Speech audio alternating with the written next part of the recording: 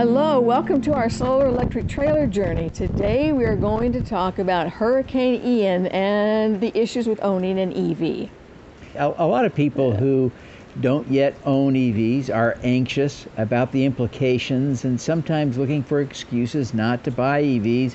So we want to talk a little bit about that.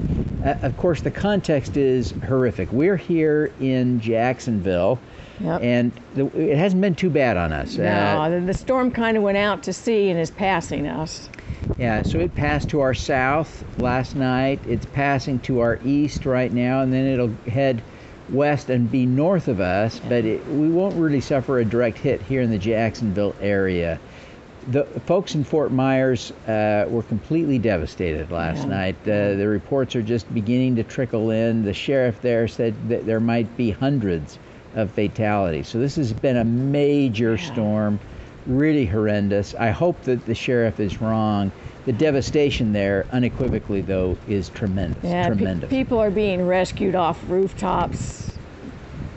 Yeah, the flooding has been extensive. The storm surge took everyone by surprise, and it's amazing how quickly that storm surge came up and just flooded the city. And so it's really scary implication. Apparently, the storm surge must have coincided with high tide because it just overwhelmed all of the systems in that area. You can see here, there's still a little wind and some rain. It's raining and it's windy, and so we don't have our usual full setup. So forgive the shaky camera today as we shoot with the selfie stick. Or if we sway once in a while with the wind, just go with it. Yeah, we believe that we are in a safe situation. The wind is not at a dangerous level. It's blowing, we think, somewhere in the range maybe of 35 miles an hour. So it's not going to knock over trees and carry heavy objects. So we think we're safe. Let's talk a little bit about EVs. I think the first thing that comes to mind when people think about hurricanes and EVs is getting out of the way if you're driving an EV compared to a Vice, a vehicle with an internal combustion engine. And Gail, you did some great research. What did you learn?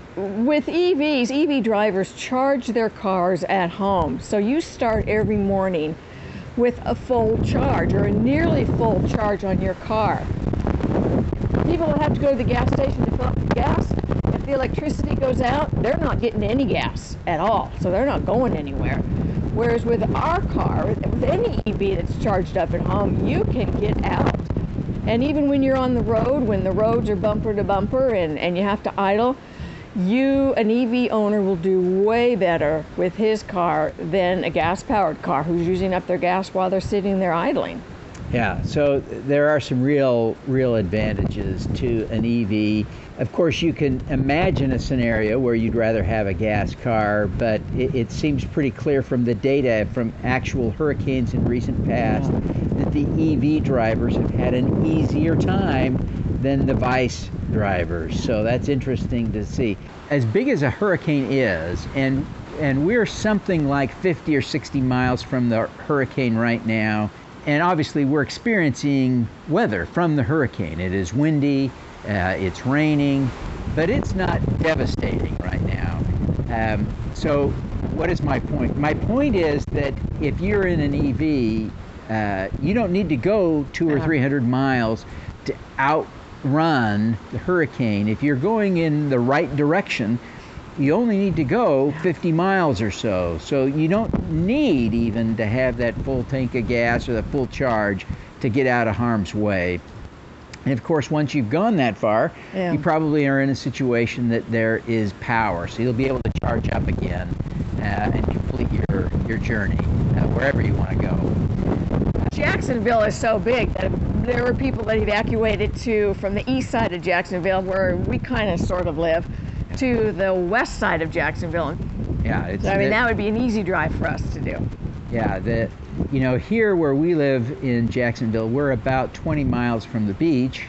The folks that live on the beach are having a very different experience. Just 30 miles away to our south is St. Augustine. St. Augustine was evacuated. They were evacuated, yes. So the storm is huge compared to a tornado. which is a very localized weather event, but still 50 miles puts a lot of, makes a big difference. So you don't need to worry too much if you drive an EV. If you keep your car reasonably charged up, you're going to be able to hit the road, probably go 200 miles on that first charge, and that gets you well out of harm's way. Easily find a charger. The key is to go in the right direction. There are some tragic reports of people from Tampa nervous about the coming hurricane, which was at one point projected to make landfall in Tampa. They went south to Fort Myers to get out of the hurricane's way, and in fact, the hurricane made landfall at Fort Myers, and so some of those people went exactly the wrong direction in hindsight. They couldn't have known that beforehand. But another thing people worry about, of course, is that the power will go out perhaps for days at a time, and they'll lose food, it'll be uncomfortable, they'll lose access to Netflix, it could be really horrible. And so one of the things that's going on is that the best example is the Ford Lightning, right? The Ford Lightning is designed that if you equip your house with the right setup, you can power your house with the truck. It's amazing. And if you don't use the air conditioner and the heater, if you just use everything else, you can probably power the house. If you're conservative and kind of careful with things, you might be able to power the house for 10 days. Yeah, wouldn't that be incredible? And if you're optimistic about the power coming back on sooner, you can run the AC and use everything like normal for 2 or 3 days. So it really is powerful. And of course, the extension of that technology is that already we're seeing with a lot of vehicles that utilities are beginning now to experiment with this vehicle-to-grid technology and paying owners of electric vehicles to suck power back out of their cars at a premium when they need it. And you can imagine if 100,000 owners in California or 50,000 car owners in Florida, big states like that, allow the utility to suck the power back out of the car, it's like having a whole new power plant available on demand. And in California, they're paying a big premium for the electricity coming off of the EVs. So that's an exciting development that relates to this, right? Even with our Chevy Bolt is not designed to power the house. It's got enough electricity in it, don't get me wrong. It's got plenty of juice to power the house for several days, but it's not designed for that. But there is a simple little adapter, and I forgot to bring it out here in the rain. But I'll put a picture of it in the video so you can see it, and then we'll link to a version on Amazon so you can see. But this little device allows you to plug into the cigarette lighter in any EV and power just about anything, any moderately low powered device, but certainly would power a laptop. It would power your phones. It'd allow you to charge up phones. It would allow you to run a lot of different low powered devices so that you're not completely out of power. And one of the things that we checked is that it would be enough power to power our little tiny refrigerator that we have in our RV. And so it would make sure that we can at least keep some meds and our most valuable things. Our diet drink, and Diet Coke. And a couple of Diet Cokes cold in the RV while we're waiting for power to come back on it. And again, we're not without power right now, so this isn't something we're doing. But in fact, we charged up the car. We made sure our RV was ready, that the solar was all set up and working.